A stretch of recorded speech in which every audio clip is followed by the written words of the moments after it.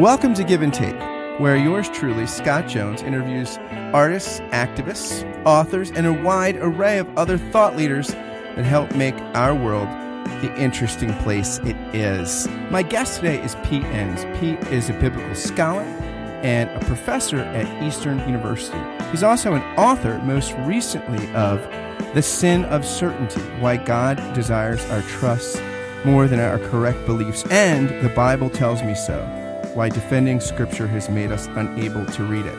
He is also the co-host of a new podcast called The Bible for Normal People. I give you Pete Enns.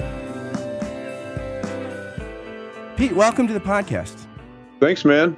So you have a new podcast. Actually, you ventured into the world of podcasting, and your podcast is called The Bible for Normal People. It is. Is it really new? We've had 6 episodes. At what point does it stop being new? This is a philosophical question here. I sold cars right after college, and I only did it for a few months, but every day I told people I was new because that disarmed them. Oh, good. They don't expect anything from you. Right. Well, they didn't think I was a predatory person that now knew. I'm a new professor. It's exactly how you want to frame it. So I was thinking about that. Like, when I think of normal people, have you ever seen the show Goliath on Amazon? Nope. It's with Billy Bob Thornton. Oh, yeah? And he's like this alcoholic, sort of washed up lawyer. And he takes this client because she's been victimized by this company that his old firm he helped found. It's like a mega death, sort of awful corporate firm they're representing. And actually they wind up killing his client. And he actually slept with her the night before, which is great legal practice. But he's standing over her body and he says, and David took a smooth stone and he slung Goliath. And he said, and then he's like, that's the only thing I know from the Bible. And he only knows it because his favorite movie is Hoosiers. Yeah. So I think of that as normal people. Yeah. That's a normal person. But you're kind of doing the Bible, though, I would guess, for reflective people that are thinking about the Bible. Sure, yeah. And so semi-normal people. Yeah, all I mean by that is people who may not be professionally engaged in this, not scholars and not people who are, let's say, full-time pastors, but people who just have an interest in this, and they have questions and they might not always have communities to discuss them, but people who are engaged, but not necessarily like all the time, but it's more like something that has been a problem for them, the Bible, and they may have left the faith or left the church or just are sort of hanging out trying to figure things out, but they have a lot of questions that they can't feel they can bring to just anybody. So it's people like that. It's not, so in other words, it's having discussions not with people who have expertise in, the fine tuning ins and outs of like the study of the Bible or theology, but people who don't have that, and people you would basically see in church on a Sunday morning who maybe, they don't have access to information. They're not like reading their Bible all the time. They're sort of maybe even don't like it, but they still like God, and they want to think about these things and they have questions. So that's sort of what I'm trying to do in the podcast and in everything, my writing and all that. That's all comes together, I hope. And it seems like you guys are having a tough time getting good guests. I mean, like Rob Bell, Richard Rohr. You guys why don't you get a pro booker so you can actually get some people that, people have heard of? I should, yeah. But that's, we're not going to, that's impossible to keep up that pace the whole time. But, at the beginning, we did want people that we liked and who we felt had a lot to say. And, in the months to come, we hope to have people on that maybe nobody has ever heard of. I mean, nobody's ever heard of, but people who have a lot of experience in this, maybe on the front lines or, soldiers with their feet on the ground who deal with this a lot and may have a different perspective too. So, hopefully it's a podcast not just for the benefit of normal people, but that has, quote, normal people on as well. But, a lot of what we're trying to do is actually bring to a broader conversation people who do think about this all the time. People, not everybody goes to seminary or gets degrees in Bible, but there are a lot of people out there who have a lot to offer the general population. And those are the kinds of people we want to have on too, like actual scholars who can actually talk to people. So there are about 7 of them out there. Right. As opposed to the scholars that are, yeah, exactly. Do you think that's a challenge, like for for someone who's taught at a seminary, like academics, right? academics do their job, professional academics, by using idiosyncratic language to maximize difference. So, like, well, your view on the Canaanite Conquest or Schleiermacher or Proust and my view are irreconcilable, and here's why, and I've got a lexicon of particular terms, when generally what pastors are trying to do is generalists and use the broadest possible language to connect with the deepest parts of the human story. It seems like a weird fit, right? Like sometimes. Yeah, well, that's the challenge of scholars who are trained to use technical language. And, the definition of technical language, at least as far as I'm concerned, is, words or phrases that encapsulate a lot of complexity in and of themselves. There are whole discussions that have gone on that lie behind this term. And that's the stuff that, normal people don't care about. And I don't blame them. It's not stuff that you sort of want to get into when you read books where every 3 words you don't understand. That's a scholarly conversation. But to be a generalist, I mean, that's another way of putting, I guess, what Jared and I are doing on the podcast is we want to bring those things in a non-technical way to people who I think would enjoy them, who might already know something about them, but who they're not into all the details and the nitty gritty, and that's sort of the problem when you teach or when you preach and you expect the people to sort of come to you instead of you going to them. That's the obligation I think that people have who do this stuff for a living. And and that's what we're sort of excited about that. That's a fun thing to do. Hey, in your book, The Bible Tells Me So, you tell your story and you talk about how after you graduated Messiah College, where I didn't know you held the record for wild pitches, by the way. And strikeouts. Yeah. That's impressive. I mean, so you're running hot and cold. I mean, that's very exciting. That's my story of my life. It's one way or the other, so nothing in the middle. You talk about how, like, shortly after college, you became a reader, that all of a sudden you were this guy that was reading all the time, and you had this intellectual kind of awakening. I wonder, in that book, I read that book recently. I can't say enough good about it, but you also... Do you see yourself now as a storyteller? Because you do such a good job, I think, at framing the biblical writers as storytellers. And I mean that in a very particular sense. And are you seeing your own vocation that way too? Yeah, I'm trying to, rather than simply disseminating information, but telling narratives either of your own or of the biblical story itself or of other people. I think that's what people respond to. And I do. I mean, when I hear a good sermon, there's usually a story involved in it. It's not just information passing from one person's brain to other people's ears. It's a story that brings context and livelihood to it. And I think that's very much our responsibility. You see my cat walking across the screen here? Very attractive cat. I have 2 pit bulls that would do that if they could get on the table. Probably. They really would, actually. Sometimes they come down and just like lay on my legs when I'm recording. But yeah, you also tell, I feel like in that book, your approach to the Canaanite genocide is one of the best I think I've seen. And I found it very moving. In it, you talk about Israel being in the position where God lets the child tell the story. And you tell a pretty moving story about your dad. Could you like share a little bit about your dad in the schoolyard way you talked about his identity? Sure. Well, the idea, and I heard this from a seminary professor, that the Bible looks the way that it does because God lets his children tell the story. They tell it from their point of view.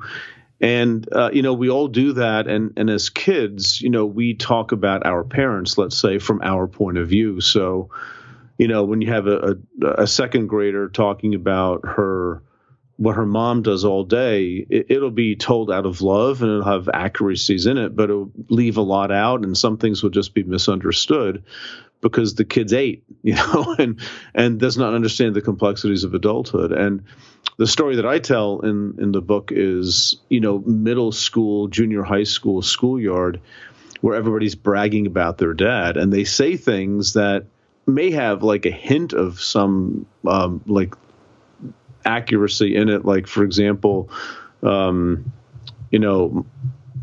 my dad was a great shot and he could, shoot out the eyes of a sparrow at 1,000 paces or something. Well, my dad, I remember him winning a turkey shoot and winning, a turkey for us at Thanksgiving one year because he hit a target and he happened to be the closest one. But that sort of develops into this great story. And you basically exaggerate and you brag about your dad in the schoolyard because you have to get the point across, right? There are ways of telling the dad story in the schoolyard, and you say things like, yeah, my dad lifted up the back end of a Volkswagen or something like that. Or, my dad did this. My dad is so strong, he could do X, Y, and Z. That's how you communicate love for the father in the schoolyard. You don't say things like, which are very true. My dad wore an apron and did dishes. Or, my dad caught my throw up when I was little and wouldn't let it get on the floor when I was sick in the middle of the night. Those things don't work in the schoolyard. That's not the way you tell the story. Although, as you mature and become a father yourself, those are the things that actually stick in your mind as you have some maturity. And that's analogous. The reason I tell that story, it's analogous to things like the Canaanite genocide stories in the Old Testament, that the Israelites are talking about God in the way that conforms to the rules of the world that they live in, which is a tribal world. And that's the way you talk about the gods, and our God can beat up your God. And, that's how you show the supremacy of the deity versus other deities of other nations. So, and we'd never escape that. There is no pure theology where we're no longer talking as children. We always are. And we don't see it clearly, but we're trying to put pieces together as best as we can. Do you feel like inspiration is a better... I mean, I feel like in a lot of evangelical circles, right, inspiration is something that's on the front end, a certain view of the Bible. Would it be better off if inspiration was something like that came on the back end after you spent time with the Bible as a descriptive term of what it meant to engage it, rather than a prescriptive, enter at the door price to engage it? Yeah, I mean, inspiration, talking about that, another way of saying it is just, what is the Bible and how does it work and where does it come from and what do we get from it? And I do think that those things are perceived better at the end. After a lot of discussion and thoughtfulness over years with other people, rather than, okay, here's what it is, here's what you have to believe before you even enter the door. Okay, I believe that. And then you start reading it, and it's like, okay, that stuff doesn't really fit with what I'm reading here, right? So to define terms like inspiration or authority or revelation, very common words Christians use to talk about the Bible, I think that's something that can be more descriptive on the basis of what you're finding there, on the basis of how the Bible behaves, on the basis of what it says, rather than sort of an artificial fence you build around the Bible, and it all has to sort of conform to a certain way of being. And, those are things that I think just perennially get Christians into trouble when they talk about the Bible. They come at it with a pre-made template of what this has to be. Well, if it's God's word, it's got to act this way and that way and that way, like historically accurate, never contradictory, things like that. And you read it, and that's what causes people cognitive dissonance, because they see the problems, but they're not allowed to talk about them. And in fact, they're told that there's some lesser form of Christian if they do talk about them. And that's a big shame. Yeah, I feel like in a lot of your work, right, it seems like you're trying to get past an impasse where in one segment of the American church, doubt is demonized, right? And in another segment of the church, it's valorized. Like if you're not doubting, cynical, sort of jaded, ironically detached all the time, you're not really mature. But it sounds like what you're saying is, can we just humanize this stuff? Yeah, I certainly don't mean like, what you're just describing, that, hey, it's great to doubt. We don't, everything's cool. It's sort of like a sexy, trendy hipster kind of thing. And not that I'm against hipsters, but you know what I mean? It's sort of like, look at me. I know you hang out in that coffee shop in Lansdale. I do. That's all I do is hang out in a coffee shop. Yeah, right. My coffee shop's like 5 feet away from here in my kitchen. That's my coffee shop. But, it's just, I think that people sometimes valorize doubt. And the thing is, if you're actually doubting and struggling with God's absence, you're in agony. You're not going to go around saying, hey, look at me, I don't really believe this. That's actually very immature, in my opinion. And it shows that you haven't really suffered through the difficulty of, well, things that the biblical authors struggle through, whether it's Job or Ecclesiastes or Lament Psalms or somebody else. They're dealing with the real removal of God's presence and the difficulties of believing in the realities of struggling with whether God is there and whether it even matters. Those are things, those are inevitable in the Christian life, in my opinion, but they shouldn't be sought after, and you certainly don't brag about it when it happens. It's no different for me than valorizing certainty. Yeah. I'm always right, and I know that I'm right, and this is the way it is. Well, that's I think that's an immature version of Christianity, but the other side is just as immature. Paul Zoll, who's one of my favorite theologians, last year we had a conversation. He said that the way he would translate the Reformation, great insight of Sima Justus et Peccator, is that I can be at the same time loved and human. Mm-hmm. And is that right. something like your approach to the Bible? It's like we can love it, and it can actually be a human artifact, inspired artifact, but one that lives in the world where we live, not some removed kind of docetic or fake kind of human art. It's really real. Yeah, and I hope that is one thing that people are getting from some of the stuff that I'm doing. It's not anything other than, if you want to valorize something, valorize the humanity of it, which in the Christian faith is not a bad thing, right? You have this merging, this paradoxical joining of divine and human. That's sort of the point of all this for Christians. And, to think of the Bible as anything other than that, as sort of a book dropped out of heaven that gives you all these answers from some above level, rather than actually depicting the very same struggles that a lot of us have with our faith.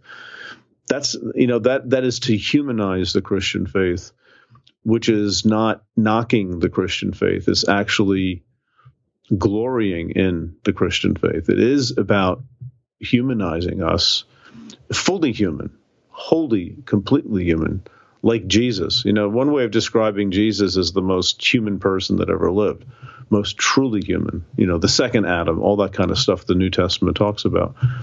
And I think that's, when we sort of interpret the faith and the Bible especially as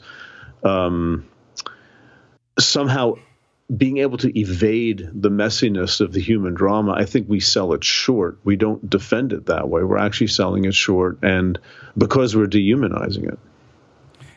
Yeah. Do you, it's really interesting because the way you write about Chronicles and Kings, you sort of say like Kings is this kind of story, right? That where, Israel's in exile because they kind of deserve it.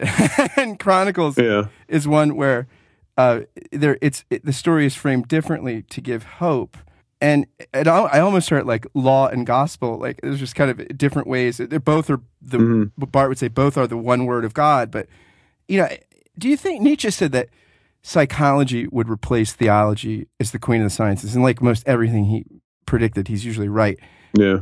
Part of what I think is interesting about your writing is that is this a window into reaching people that need faith and communities of faith who are so aware of their own multiple stories they tell themselves just to get through the day. What is that in The Big Chill? I think Jeff Goldblum says you can get through a day without food or without sex, but you can't get through a day without a good rationalization. And so, at some level, you sort of talk about how the people of God are no different. That it's a complex, messy story that God enters into, and that's why you have these kind of different witnesses and voices, just like we all have different witnesses, even in our own head, to the story that we live in. Because circumstances change, experiences change. When Chronicles writes its history of Israel, they've been, a lot of time has passed since Jerusalem fell, and they're back in the land, but things are not going well. They don't have their king on the throne. They're still subject to Persians and then Greeks. And, the question that those two books are asking, First and Second Chronicles, are, okay, how much longer do we have to wait? Why are we still being punished for something that, 3 generations ago or 5 generations ago or more happened? Why is it still not rectified? What's going on? I think that question actually drives a lot of Jewish theology before and around the time of Jesus and Paul. That's a different question than they were asking earlier when the exile was very much fresh in their memory, and they were trying to account, well, what did we do to get into this to deserve it, right? That's why the one story is a bit of a downer. Samuel and Kings and Chronicles is a little bit more of a sermonish sort of pep talk about holding on to the future because God is still faithful to you. So they tell the stories differently. And, experience dictates how you talk about God. And I think that's anathema to a lot of Protestants, at least that I know, where, knowledge of God is more objective and it doesn't change with our circumstances. No, how we perceive God is absolutely affected by our circumstances. To deny that is to deny the humanity of all this, what we were saying before, the humanness of it.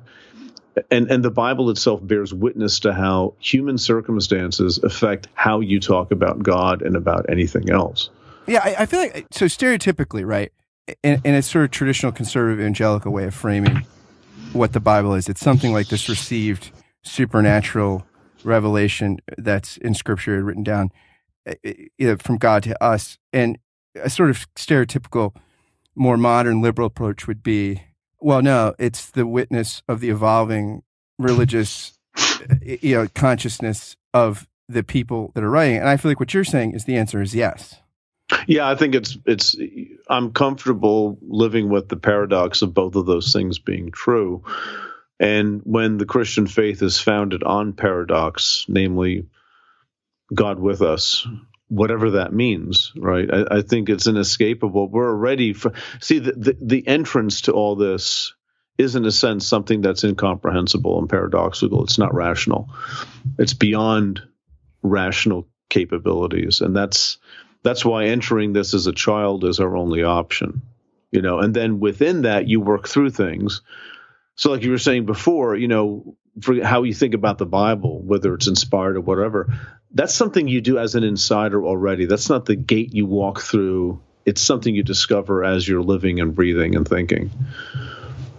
You say that I think it's in The Sin of Certainty, that grace grows best in winter. Yeah. Well, that's not my phrase. That's Samuel Rutherford, a Puritan theologian, said that. But yeah, it is. I agree with that. It's a good phrase. Where have the significant winters for you been that you've seen that have validated Rutherford's sentiment there? Well, yeah, I guess, like most people, it's just sort of living and experiencing things, and life happens unexpectedly, and there are little winters and there are big winters. There are long, harsh ones, and there are shorter ones, but are still very cold. The bigger ones that I talk about in The Sin of Certainty have to do with just professional life and personal family life. Things basically, quote, falling apart all at the same time. Mm. And what I mean by that is exactly the problem. This is people who understand, psychology will see, oh yeah, well, Pete, here's your problem, just even the way you're talking about it. But it was things were falling apart because they were sort of out of control, right? And that's exactly the problem, is when you try to control reality, whether it's other people or family or God, just usually that doesn't go well. And so for me, it was the realization of this pattern this psychological pattern, which has been with me most of my life, I guess, of the need to sort of put things in order and control the universe around me. Realizing that, coming to a point where I had to let go of that. That was I guess, a winter time for me, because it was like, I'm out in the cold. I don't even know what to do. I don't know how to live right now anymore because, that's just the way I've always done things. Yeah. Is it fair to say that you, early in your career, like your professional life, you're a scholar whose story was shaped by controversy, and one in which there's probably, it seems, from, I never went to a place like Westminster. I've read a lot of folks from there and have learned a lot from a place like that. But it seems like there's this really, in a place like that, there's a really close tie between belonging and believing. Mm-hmm. Or so, what I've learned from some of my Jewish friends is those things for them aren't as closely linked. Right. Whereas, so is that part of the pain, like this, something that becomes almost familial, and then because of questions asked and beliefs battered around, all of a sudden you don't belong anymore? Right. And I think that's part of it, because belonging is so much tied up with really crossing the T's and dotting the I's on things that many, many, many thoughtful Christians throughout the history of humanity have disagreed with. And there is no clarity to those things.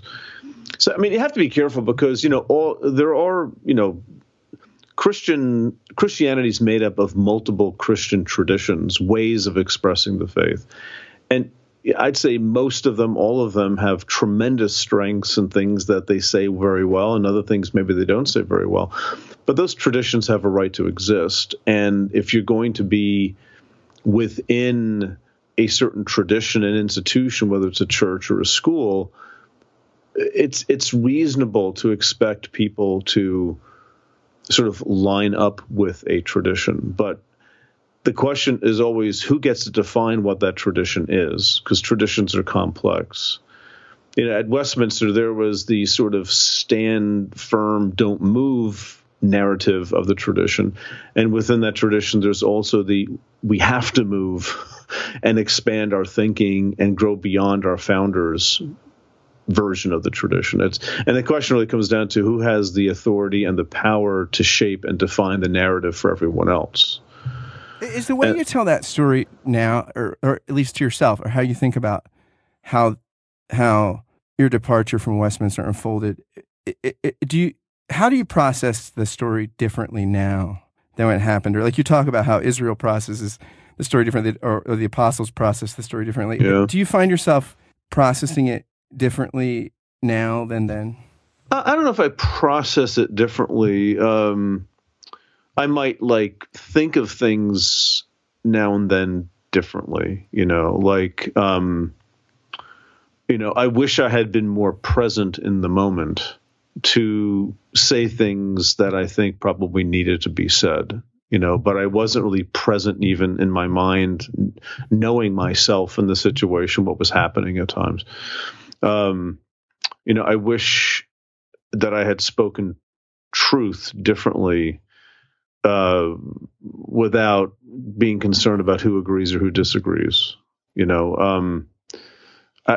trying not to make people happy as much, because you just can't do that. But by and large, processing, I don't know. I mean, not a lot of time has passed. It's only been, 9-10 years at this point. It's not a long time, but, I think that, the biggest thing, and this was very much the case, within a few months or a year of leaving, that I'm very glad all that happened. I don't want to think about what I would be like had I stayed there and kept driving deep down thoughts that I think are rather obvious to talk about. As a biblical scholar, it's hard to be a biblical scholar in certain contexts, because biblical scholarship tends to be somewhat exploratory and not, firming up the fence around the yard. We try to open the gate and see what's out there. So yeah, anyway, I don't think I really process things differently, but I do recall experiences and ruminate about them. But, I guess the biggest gift that I've had since leaving is something that was ingrained in me before I even left by a friend of mine who had been through similar things in the past, who said, when you leave, don't look back. Don't keep reliving these battles. And I took that to heart. Before I left, I was prepared to, once I leave, I'm gone. I'm not going to keep returning in my mind and debating things and this and that. And I think by and large, that's happened. And actually, when you get that distance, you realize how utterly dysfunctional that existence was for me, and why did I do that for so long? And that's good. That's I guess I would say that's enlightenment. That's an understanding of a situation, but you take it for what it is, and you don't harbor things, and you just keep moving on, and it's a big world. So I've been reading this guy lately, Tomáš Halík, who's a Czech psychotherapist who became a priest in Czechoslovakia behind the Iron Curtain before he went to an underground seminary. They were flying people like Charles Taylor and be able to teach this small group of seminaries. He's amazing. And he's written a couple of great books that, he's like kind of the missiological thinker for me right now. But he says that he has this book called Patience with God, the Parable of Zacchaeus. And in it, he says that the problem he has with fundamentalism and atheism is that they're two forms of impatient faith. Mm-hmm. That you have to have. And then he says in the ellipsis of the book, it's great. He's quoting this guy Adel Bastavros, who's I found out was an Egyptian Coptic layperson and lawyer. But he says, patience with others is love. Patience with self is hope. Patience with God is faith. Yeah, that's a great way of putting it. I agree with that. And patience, we're impatient when we want things to be ironed out so that we can go on with our lives with a sense of security. But that's actually a false security. That doesn't exist. It's one we create. And life doesn't work that way. And I think that desire, the book, The Sin of Certainty, it's not sinful to feel certain. But what I mean by the title is that when you get to a point where things don't seem to be working out and your only thought is, I need to get back to that safe place where everything is certain, that's the sin of certainty, because we're actually selling this entire spiritual process short. It is about patience. That's a very good word to use. Patience with God, with ourselves, and with others. And that's a serene way to live, and not one that's driven by fear, which usually results, Yoda is right. Fear leads to anger. Anger leads to hate. Hate leads to suffering. If you're afraid, you're not doing anybody any good. Yeah. Do you think that so much, you talk about how in the Sin of Certainty, the churches are the riskiest place to be like authentic and honest. Do you think that some of this is just normalizing temperament? Like in any community, right? There's probably 10%, 12% of people that are just not wired as doubters. They like, they're right on the team and they're not saying, what's the minimum we have to believe to get in? They're saying, oh, look at all these neat things I get to believe. There's probably like 12% that are resolute skeptics and they're still loyal to the community. They're just wired as skeptics. And then, the 80% live in between those poles, depending on life and experience. Is part of the problem we normalize the minority ends of the spectrum, like kind of like, okay, well, this sort of temperament is the norm. And so unless you feel like this, or unless you can convince us you feel like this, you can't belong. Right. And I think that's a valuable lesson to normalize the entire spectrum, not just one segment of it, which tends to be, that 10% that doesn't question anything. They're just sort of there. And there are people like that, and they're not bad people. I don't know if I'd want them signing my paychecks necessarily, but they're not bad people. Just like the skeptics, the let's call them agnostic Christians on the other end. They want to be a part of this, but they just got tons of questions because of how they're wired, because of their background, because of their experiences. They're not bad people either. You actually need each other to keep each other in check and honest, because either one of those points of view, when it's not in conversation with diverse points of view, can just become absolutized. And I think any of those perspectives, when absolutized, is a problem. The problem is that having people who are wired for skepticism and can't really understand why somebody never has any questions, and vice versa. People who are wired to just, hey, this Christianity is a great thing, I just don't think about it that much. They have a hard time understanding why somebody would have questions about absolutely everything all the time. And that's sort of, now you can get into New Testament stuff about loving those in the community who are different. Even for Paul, but Jewish and Gentiles living together who had very different perspectives on what it means to follow Jesus. But you have to put those things to the side because there's a greater reality there. You say in The Bible Tells Me So, you talk about, as you're narrating your own story, how you went to seminary without any intention of being a pastor, and this is probably a good thing for the whole Christian universe. As I finished that book, I was surprised by that, because I know you a little bit. We've hung out a few times. You strike me as a very pastoral soul, and I know that you work with undergrads, and I'm sure you spend a lot of time talking with them outside of class. I mean, that's just an interesting Yeah, I was interested when I read that because the whole book is pastoral. Yeah, but I think there's pastoral and then there's being a pastor, and I think they're not the same thing. I think being a pastor is, I think being pastoral is just being a kind Christian or trying to be to other people, where you give of yourself and all that. But I think, pastor, as you know, is just, that's different. That's a whole different ball of wax. I don't know if I'd want to be a pastor responsible for each Sunday getting up and saying things that basically won't terribly upset people. In other words, it's hard to be a pastor and be skeptical. Yeah. Is it impossible? No, there are congregations that thrive on that. But by and large, the American church doesn't work well with pastors who are just frankly skeptical and wired that way, and that's why, I'm glad I'm not that. I wouldn't, that's not for me. And for people who are pastors, I think it's fantastic. It's not something that I really want to do, but that doesn't relieve me of the responsibility of being kind and decent to other people in a Christian sense. I interviewed this woman a couple months ago. Her name's Melissa Phoebos, and she's a memoirist and amazing person. I'd recommend her books. The latest one is Abandon Me, but she teaches writing. And she shocks. I mean, she had a lot of childhood kind of traumatic stuff, and she meets her biological father who abandoned her early on. And he was an addict then, and he went through recovery, and he's in an evangelical church. He actually goes to church with him and his wife, and the pastor is preaching on Jonah. And she wouldn't identify as a Christian, but she writes this about Jonah, because you talk about that Jonah a little bit in the Bible, tells me so. She writes this after thinking about the book as the pastor's preaching it. Jonah, whose name means dove, is not brave.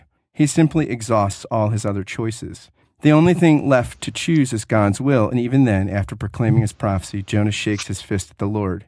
His destiny does not give him peace, it enrages him. It's not what he wants. He begs God to kill him. But God doesn't kill Jonah. God's mercy often doesn't come in the form of erasure. And the story of Jonah seems a parable of what I've often suspected, that life is a great choose-your-own-adventure story. Every choice leads the hero to the same princess, the same cliff. There are alternative routes, but there is only one ending if you make it there. Every love is a sea monster in whose belly we learn to pray. Yeah, it's nice. Yeah, you talk a little bit about Jonah being this story of how Israel deals with difference. Right. Yeah.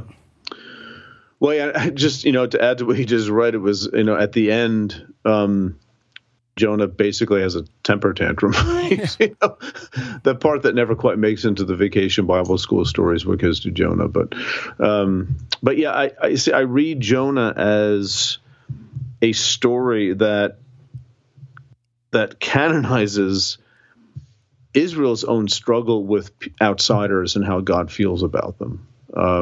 As opposed to the book of Nahum, which is just a couple of books away, written at a different time, different place, different circumstances, which celebrates the fall of Nineveh, the capital of Assyria, because Nineveh fell around 612 BC around there, and the Assyrians were a tough crowd. They world conquest. They didn't really do well with people who resisted. They tended to treat them very harshly. And most of Israel's monarchic history, the period of the monarchy from about the mid-800s on to about 600, for about 250 years, was dominated by Assyrians. And the Assyrian threat, it shows up in most of the prophetic books. What do we do about the Assyrians? So, when Assyria falls, there's a case for rejoicing in the book Nahum, which is written around the time of the fall of Nineveh. But Jonah, this is later. This is after the return from exile, and oddly enough, the author uses Nineveh as sort of the people he wants to talk about, Israel's arch enemies. It's like, think of any group today that has a history of tension with other groups. And and not to be indelicate, but it might be something like, Jews telling a story of Nazi Germany where the Germans are not the enemy that God wants to crush. Whereas if you're living in that time, oh yeah, that's what you're thinking, And so, the book of Jonah is more reflecting on maybe what if God is not tribal? What if God actually cares about those people and wants them to repent too? And that is something I think that experience was borne out for the Israelites in exile in Babylon, not Assyria, but in Babylon, where they came out and they tell the story using these old ancient enemies, the Assyrians, to tell the story of maybe a lesson learned, that maybe God is not simply on our side. Maybe God is on the side of people we don't even like very much. Is that a word for today too? I wonder, reality seems, especially in the United States, so tribal, right? If you're a conservative, oh, we're becoming socialist. If you're a liberal, oh, it's a right-wing takeover. If you're a gun rights person, oh, they're taking all our guns. If you're a gun control person, oh my gosh, the NRA runs the country. If you're a conservative Christian, oh, the liberals are taking over. If you're a liberal Christian, oh, America's so fundamental. It seems like everybody feels like they're in exile. Yeah, there's insiders and outsiders, still. And that's a hard question. What do you do about that? I mean, is there never any such thing as an outsider? The New Testament tends to try to break down some of those walls that are universal to humanity. But is the New Testament itself entirely successful? There are still insiders and outsiders. There are people who are in Christ and people who aren't, So it is hard to know what to do about that. But I think it's healthiest that our tendency is to not think in terms of those groups that are social constructs that don't actually exist. We just make them exist because of our tribe that we belong to. And, part of, I think, what Christians do in the world is to make people rethink some of those, in many cases, ancient walls of hostility, as Paul put it in his day. And what do we do about them? And that's very hard. I see other people all the time, and there are a lot of other people out there, and I look at them and my instinct is to say they're different than I am. Even be a little bit afraid of them because they're different than you are. That's we talk about humanizing and dehumanizing. That's very dehumanizing to think that way about other people, but it's so deeply ingrained in us. And I sometimes think, somebody who's truly saved is somebody who doesn't think that way anymore. Yeah, I've heard Tim Keller once say that he was asked, he was on Morning Joe at MSNBC, and Mike Barnacle said, "What do you do with all this demonization? The unions demonize the corporations. Corporations, conservatives demonize government." And Keller said, "Yeah, well, I think when you idolize, you have to demonize. Like if you make an idol of the free market, you have to demonize government. Or if you make an idol of what government can do for people, you have to demonize the market. Or you have to. So are they kind of flip sides of the same coin? Maybe. Right. Exactly. They sort of box you into those sorts of moves. I mean, let me use language like Tom Wright might use when you have a false eschatology.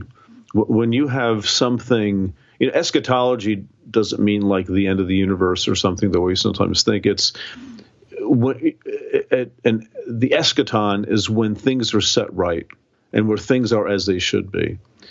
And we all have these little visions in our mind about how things should be. And in America, it's like, I don't know too many Americans who are thinking, what's the next step for us? It's more like we have to tweak things, but basically what we have, the rest of the world should have too, right? A democracy, capitalist system, plenty of wealth. That country's not as wealthy as we are, so that we need to give them that, right? So that is an eschatology. That is a way of thinking like there is no step beyond this. We are it, right? And if you think that way, others are by definition not the way they should be. That's the spirit behind colonization from the West for centuries. And if you have that ideology, if they have that eschatology, you will tend to demonize those who are not like that, and you almost have to, right? Because it isn't like we're it, but it's okay if you're the way you are. No, it's actually not okay if you're the way you are. You have to be like we are. I mean, that's in our day, that is ISIS in a sense, right? You have to be the way we are. We will not tolerate outsiders. We'll kill outsiders, and the world needs to be we are, because we're right. We're it.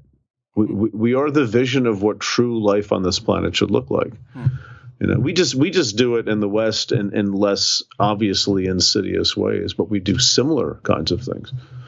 If you were going to recommend a book on the Bible that you didn't write, that would be helpful to someone inside the church and outside the church, what would it be? Inside and outside. You're asking an awfully difficult question here, Scott. A book that makes everybody happy. Or that makes many people think. Well, I think, for example, so much comes to mind. I think, John Levinson has a book, Sinai and Zion, which I've liked a lot. And it's basically an introduction to the theology of the Old Testament from a Jewish point of view. Why Sinai and Zion? Those are the two mountains that dominate Israel's landscape. Sinai, Moses, and Zion, which is where Jerusalem is. There are two hills. And grasping those two concepts helps you understand sympathetically what the Hebrew Bible is trying to do. And I think that's a good thing for Christians to get a hold of as well. I hardly even know where to start. A book that was influential to me in just how I think about the Bible is James Kugel, Traditions of the Bible, which is a look at how early Jews and Christians interpreted the Bible in ways that are not modern Western ways, but creative ways from days of old. And that, to me, that's just a very eye-opening thing about how the Christian Bible even works. The New Testament writers participate in this Jewish way of thinking about what texts are even there for. And they're meant to be augmented and shaped. It's almost like a wax nose, right?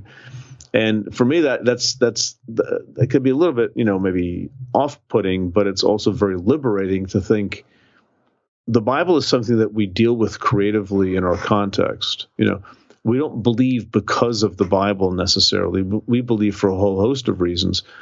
But then we come alongside this Bible and we now read it in light of our own experience. And, to me, that's sort of an exciting thing to think about. And oddly enough, it's ancient people that have taught me that, not modern people so much. Schleiermacher says, to paraphrase, something like, it's not Christian because it's in the Bible. It's in the Bible because it's Christian. Mm-hmm. which is subtle but different. Yeah, right. Very different. Yeah, absolutely. Pete, thanks for spending some time with me. And where do people, so people can find the Bible for normal people? If you're normal, you can find it. If you're normal, don't be abnormal. No, don't even show up. If you're abnormal, just keep away. You can find me at PeteEnns.com, and that's my website. And is that an expensive domain name to get? No. Nobody has that. Actually, I wanted Peter Enns. I'm glad it's Pete, but it's Peter. But some person by my name has all that stuff. Like I will never ever get ScottJones.com. It's just I have to resign myself to the fact it's not going to happen. It's never going to happen. So you got Scott Kent Jones. Is that what you had to do? That's it. There's nobody out there with that same name. Not that I have. There can only be one. It's like Highlander. I've beheaded them all. Thank goodness. Exactly. Yeah. Exactly. So yeah, my website and Twitter and Facebook, I'm easy enough to find in those venues. And my website has my books and where I'm speaking, and I blog, and we're starting to sort of put our podcasts up there as well. So yeah, that's sort of the go-to place. And be happy people came by and hung out. Pete, thanks so much for talking. You bet, Scott. Thanks for having me. See ya. Thanks for listening to Give and Take. If you liked what you heard, please do a couple things for me. They are so helpful if you do them. Share this interview on social media or via email, or tag someone in a tweet or something and say, hey, this is great. Check it out. Spread the love and goodness if you've found it here. Also, if you could go, please, it takes like 60 seconds. Go to iTunes and write a review and give a rating to the podcast. It really, really helps, especially as things are getting off the ground. And please do check out Pete's new podcast, The Bible for Normal People. Until next time, fare thee well. And thanks again for listening.